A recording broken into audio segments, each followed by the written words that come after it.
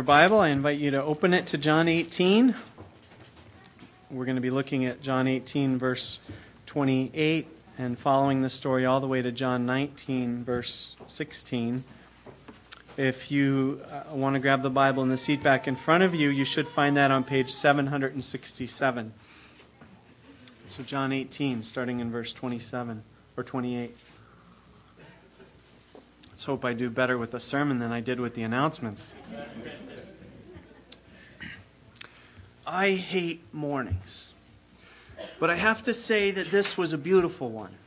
The city was still quiet. The sunrise was glowing soft through the palace window.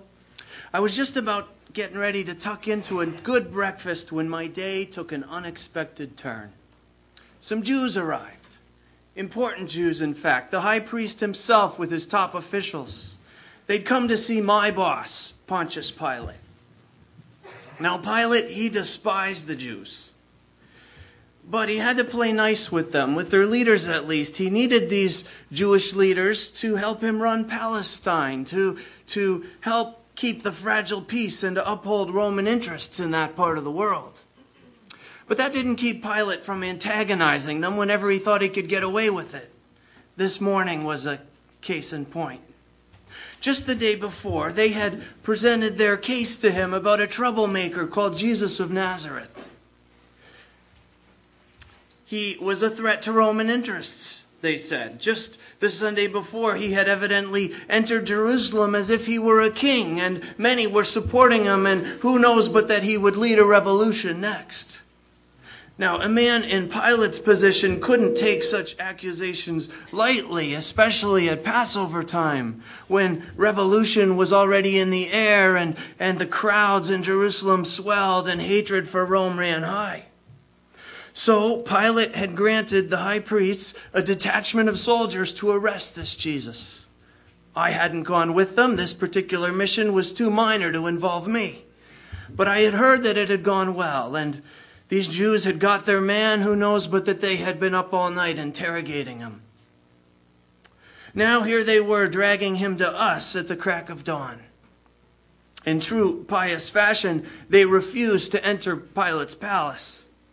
The usual scruples about them being too pure to set foot in a Roman building and honoring the commands of their God, blah, blah, blah. This made Pilate annoyed with them all over again. I suspect he was also having second thoughts about this case. There was a certain vagueness to their accusations against Jesus, and something didn't make sense. After all, Jesus' accusers were Jews. Why were they all of a sudden so eager to uphold and protect Roman interests? What was their angle? What was in it for them? Well, Pilate was a Roman and an upholder of justice, and he was in charge around here. They weren't going to push him into being their errand boy to accomplish their agenda. So he went out to them, but instead of receiving Jesus, he played dumb. What charges are you bringing against this man? Sure enough, that got the Jews mad all over again. If he were not a criminal, they shot back, we wouldn't have handed him over to you. After yesterday's favorable hearing, they had hoped this would be case closed, but now they were back to square one and they were frustrated. Pilate took the opportunity to get further under their skin. Take him yourself and judge him by your own law, he taunted. This made them even more furious. Did he have to rub their noses in the fact that they needed him? That only Rome had the authority to execute anyone? Of course, it wasn't uncommon for a Jewish mob to occasionally stone one of their own. Rome, we Romans often overlooked such things. But why did they have to insist on a state trial, a state execution by crucifixion? These questions had bothered me at the time, but later, when I came to know and to believe in this Jesus myself, I made a point to find out. I found out two things. First one had to do with Jewish law, Jewish beliefs. In their book of Deuteronomy, it states, "Cursed is anyone who's hung on a pole." To be crucified is to be cursed.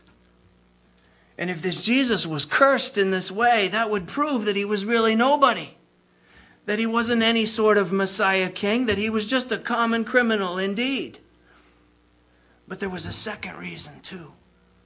And that had nothing to do with the Jewish leaders actually. Rather, it had to do with a deeper purpose, a divine purpose. From heaven's perspective, this Jesus was not destined to die low, buried and crushed under a pile of stones in a back alley in Jerusalem somewhere. No, he was destined to be lifted up high for all the world to see. He'd said so himself, I found out later. He'd said, "When I am lifted up, I will draw all people to myself." And so he did. He drew me. But back to my story, because none of us could see that at the time. All we saw was this poor, weak, despised Jew, a mouse caught between two playful cats. Well, because the Jewish leaders insisted, Pilate agreed to formally hear their case. So he left them outside, he went into his judgment hall, and he had this Jesus brought before him to question him. He looked Jesus over. "Are you the king of the Jews?" Pilate asked incredulously. Can you picture it? The mighty Pilate, flanked by his guards, enthroned in his mighty hall of Roman justice, looking down at this nobody, tired and bruised and bound. And they said he was a danger, a kingly pretender. Ha! Nobody dare call themselves king unless Caesar appointed him on pain of death. Well, Jesus' reply, it was puzzling and unnerving. He said, "Is this your own idea? Or did others talk to you about me?" Was Jesus joking? Or was he so naive to think Pilate might be interested in stepping down to recognize a Jewish king? Pilate didn't know whether to laugh or to rage. "Am I a Jew? Your own people and chief priests handed you over to me. What is it you have done?" Jesus continued, "My kingdom is not of this world. If it were, don't you think my servants would fight to prevent my arrest by the Jewish leaders? But now my kingdom is from another place." "You are a king then," said Pilate. Pilate wasn't sure what Jesus was talking about, but he'd gotten the part about being a king. Pilate understood power. Jesus continued, "Yes, as you say, I'm a king. In fact, the reason I was born and came into this world is to testify to the truth. Everyone on the side of truth listens to me." Yes, he's a king, but he's come to testify to the truth. His kingdom is from another place. Who is this Jesus? What kind of king is he claiming to be? Certainly not the kind Pilate and we knew well. This Jesus, whatever he was no real king. No threat to Roman interests. Perhaps a Jewish guru. Perhaps a cynic philosopher wandering the streets, pondering truth, saying, as philosophers were fond of saying in those days, "It is those who know the truth who truly reign." Maybe any of those, but no king. Yet not just a guru, not just a philosopher. No, this man talked differently. He told Pilate, the most powerful man in Palestine, the man deciding his fate, "Everyone on the side of the truth listens to me. And I was born and came into this world to testify to the truth." How could this be? What could he mean? No man ever spoke like this man speaks. For a moment, I wondered who it was who was really on trial. Well, Pilate shook his head and rose. "What is truth?" he called over his shoulder as he headed for the front entrance. He was ready to issue his verdict to those waiting outside. Here it was. "I find no basis for a charge against this man." There it was, case closed. Jesus was innocent. But Pilate had a way of making things more complicated than they needed to be. Overthinking things, trying too hard. It had gotten him into trouble many times, truth be told. In this case, maybe he was trying to give the Jewish leaders a way to save face. Or maybe he was trying to score points with the gathering crowd. Whatever the reason, he added, It is your custom for me to release to you one prisoner at the time of the Passover. Do you want me to release the King of the Jews?" What the crowd called back shocked us all and threw an unexpected wrench into the chariot wheels. It was going to be a long morning. The Jews said, "No, not him. Don't release him. Release to us Barabbas, the revolutionary, instead." The terrible irony. The shocking contradiction. Pilate took a moment to take it in. On the one hand, they want Jesus executed because they claim he's a revolutionary. On the other, the man they want released instead really is a notorious revolutionary. You figure it out. It made no sense. Something else was going on here. Something deeper. Something I feared much more sinister. Pilate was dumbfounded. He didn't know what to say. He had gravely miscalculated, and he didn't know why. Pilate had never been a great intellectual. Power was what he understood, force of arms, and when things got confusing, he defaulted to violence. So he ordered us to flog Jesus, to punish him.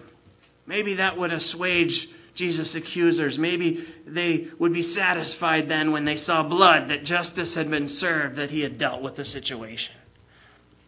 The soldiers decided to have some fun with it, to dress Jesus up as a mock king. They pressed a crown of thorns on his head. They put an old purple robe over his shoulders. "Hail, King of the Jews," they said as they struck him. It felt good to vent some of their hostility, their frustration toward these Jews.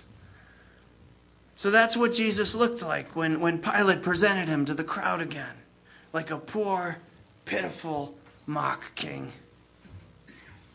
I don't know if Pilate thought that would demonstrate to the Jewish accusers once and for all that Jesus really was no king, that he was harmless, that he was no threat like they claimed. But regardless, this new plan to release Jesus badly backfired again. "Here's the man," Pilate said. "Here indeed, we looked at him. A king, bruised, beaten, bleeding, weak, pitiful. He's no king." But all this did was make the Jewish priests all the more adamant. "Crucify him," they shouted. "Crucify him." These underlings were getting pushy. So again, Pilate threw Roman power, our sole right to execute capital punishment, into their faces. "You take him and crucify him. As for me, I find no basis for a charge against him." Well, the Jewish accusers realized this wasn't working.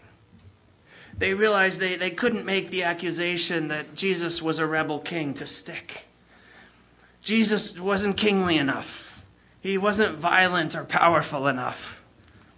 So they played their other card, which of course we all were coming to suspect was the real reason they wanted Jesus dead. Not because he was a political threat, but because he was a religious threat. But none of us realized just how deep this threat was until that moment. "We have a law," they said, "and according to that law, he must die because he claimed to be the Son of God." Blasphemy. Not only did Jesus pretend to be some sort of king, but he had blasphemed against their God, they said. When Pilate heard this, he was even more afraid, and he went back inside the palace. Pilate was a superstitious man. Like all good Romans, he believed in the gods. And he believed in divine men with special powers who were perhaps the offspring of the gods. Had he just ordered such a man to be beaten and mocked? What would this man do to him? Would he haunt his dreams? Did he have magical powers? Or would the gods be displeased? What had he gotten himself into? "Where do you come from?" Pilate demanded. But Jesus gave him no answer. "Do you refuse to speak to me?" Pilate asked. Pilate was getting more unnerved by the minute. This was not turning out to be his day. "Don't you realize I have the power either to free you or to crucify you?" Now Jesus answered, "You would have no power over me if it were not given to you from above. I was standing there. I heard it. I had to rub my eyes. I somehow wondered who was actually interrogating who. Who was this Jesus? So calm, so steady, so unimpressed by Roman power, so direct and commanding. But Pilate didn't get any of it. He didn't get it. But one thing he knew, whoever Jesus was, he was no revolutionary, no threat to Roman power. The priests wanted Jesus dead for their own personal reasons. That was clear now, and Pilate would be no part of it. But the chief priests actually had one final card to play, and now was their time to play it. They knew Pilate's weakness, and they had no choice but to exploit it. They reminded Pilate of what Caesar would think of a governor who acquitted someone who made noises of being a king. You see, Pilate worked for Tiberius Caesar, a very insecure man, a paranoid man, in fact. A man who could not tolerate any other king who might threaten his reign. And Pilate was already on thin ice with Tiberius, politically speaking, and he knew it. One more complaint and he could be recalled to some inglorious desk job in Rome. Or worse, he could find his head on the Roman chopping block. Pilate couldn't risk it. The chief priests and their cronies had won. So Pilate sat down to deliver the verdict. The best he could do now was get in a dig here or there to try to salvage his self-respect. "Here is your king," Pilate mocked the Jews. But they shouted, "Take him away! Crucify him!" "Shall I crucify your king?" Pilate toyed. This was fun. Fun enough that Pilate was caught off guard by what they said next. We all were. We couldn't believe our ears. "We have no king," the chief priests answered, "but Caesar." The message was clear. We honor Caesar, don't you? If you don't crucify this guy, Caesar's going to hear about it. But the irony, these priests had just sold out in the process. They had just blasphemed. These Jews who were accusing Jesus of blasphemy had just disowned their God and claimed Caesar as their only king. And with that, Pilate sentenced Jesus to be crucified. So what's the point? What's the point of this whole story? Why is it in our Bible?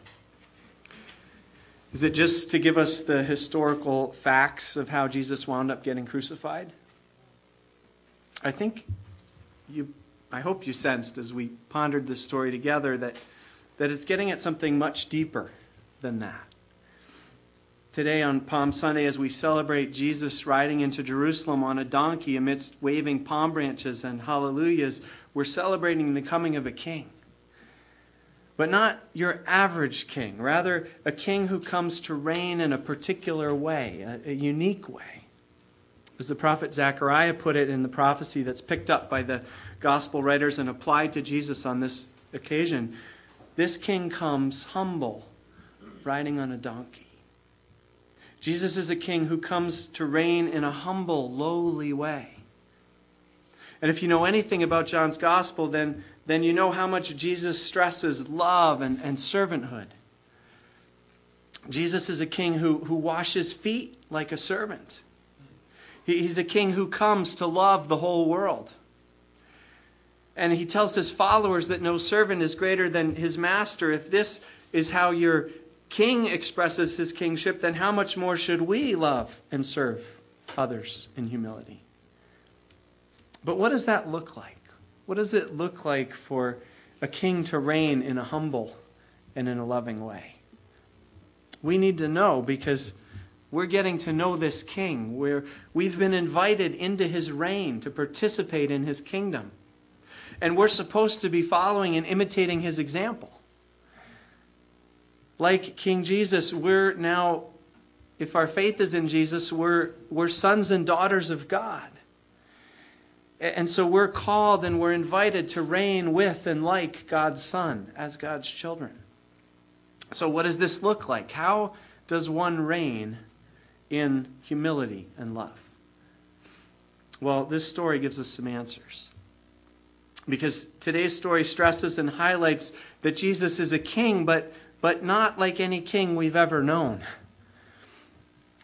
And so in this story, we see three things which help to answer our question here. We see the prerequisite of reigning in love and humility. We see the pattern of how that reign takes place, or how to reign in this way. And finally, we see the effect, the result that this reign has. So first, we see the prerequisite to reigning in humility and love. And that is an absence of fear. An absence of fear. We can't reign in love and humility unless we get a handle on our fear. In this story, Jesus doesn't come across as afraid, does he? He doesn't cower before Pilate. Everyone is screaming. They're dealing and they're jockeying around him. They're worried about their pride and their honor and their careers and their futures. And Jesus just kind of stands there firm and quiet and resolute. How? Answer: because Jesus trusts the Father. Jesus trusts his heavenly Father. Jesus knows that nothing can happen to him outside of the good plan of his Father. And so Jesus seeks to please his Father above all. And if the Father allows it, then it must somehow be ultimately for the best. Wouldn't you like to have that kind of peace, that kind of confidence?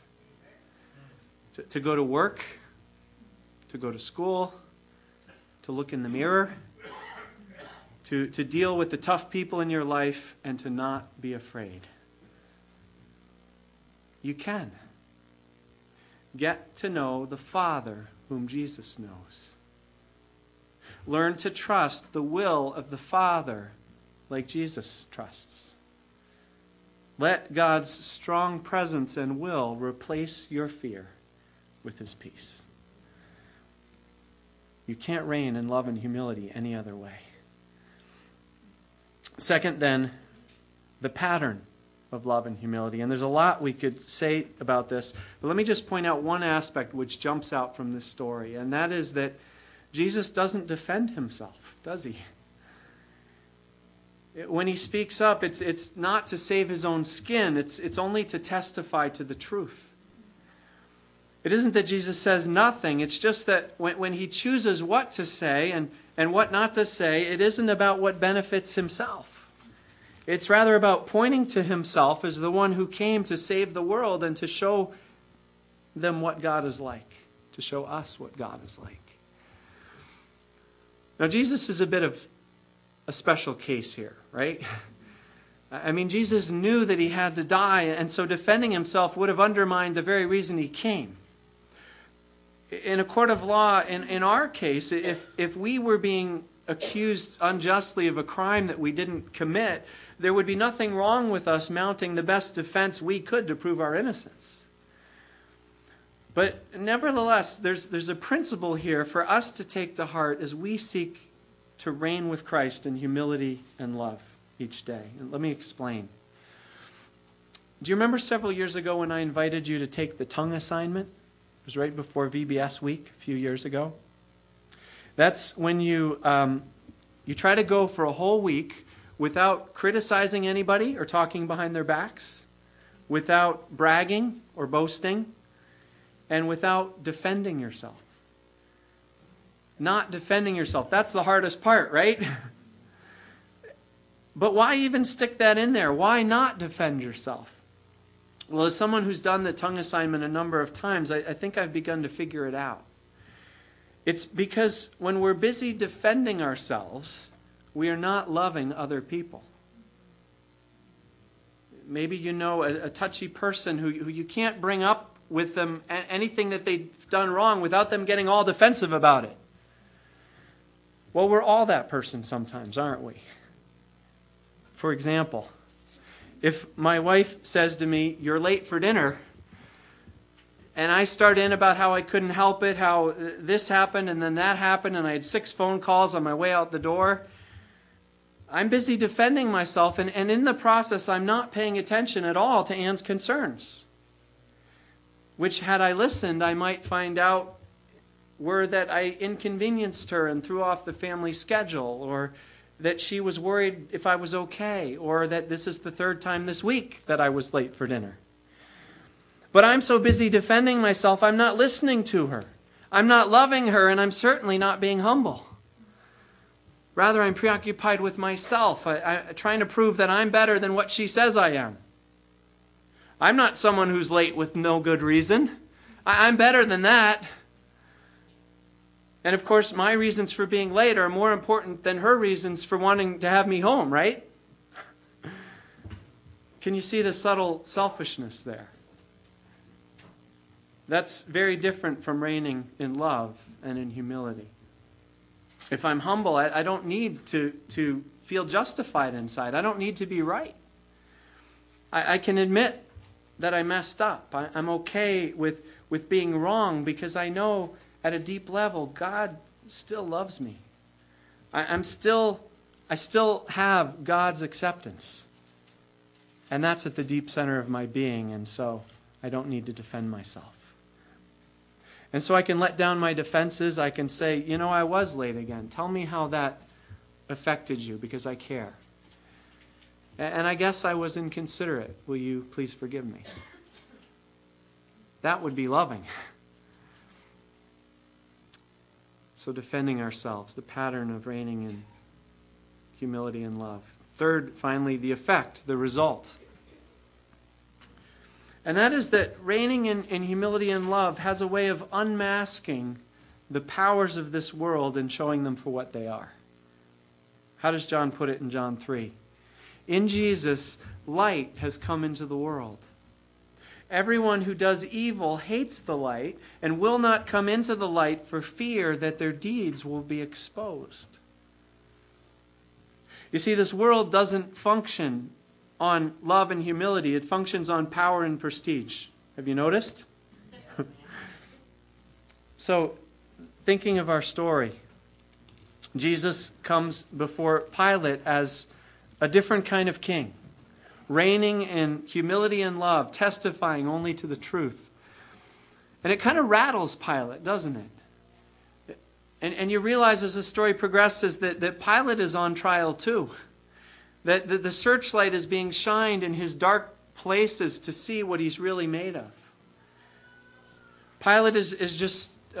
Jesus is just standing there weak and lowly, and everyone else's true character is being revealed around him. For all of his power, Pilate is shown to be a coward.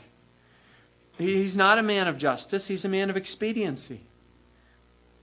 Yet, or rather, Pilate himself says 3 times that Jesus is innocent.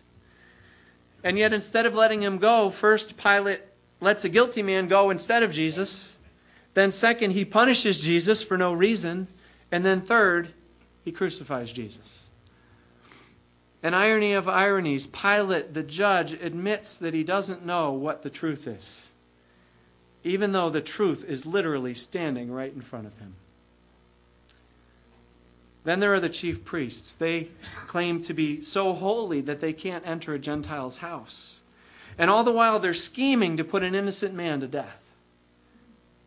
They claim to be concerned about Roman interests, but they ask for a notorious revolutionary to be released instead of the man that the Romans themselves assured them is no threat to Roman interests. And then they accuse Jesus of blasphemy. But in the next breath, they utter the ultimate blasphemy. We have no king but Caesar. Which is actually the bottom line truth. Underneath all their religious piety, they don't really worship God at all. They worship Rome, on whom their power and their prestige depends. We don't have time to go into it, but there's powerful symbolism here. There's a powerful contrast here between Jesus on the one hand, who shows us how to reign in love and humility, and on the other hand, politics and religion. And Jesus unmasks them both, and he shines his light on them so we can see them both for what they really are. And if we follow Jesus' example, as we learn to reign in love and humility, our lives as his people will have the same effect. They'll have the same result, shining like light in the darkness. A lamp on a stand, showing the truth, unmasking and showing things for what they really are, and helping those who have eyes to see the truth clearly. That's our calling as Jesus' people, to reign in love and humility in this world. And Jesus is our King, and he shows the whole world how it's done. That's why we welcome him on this Palm Sunday. Amen.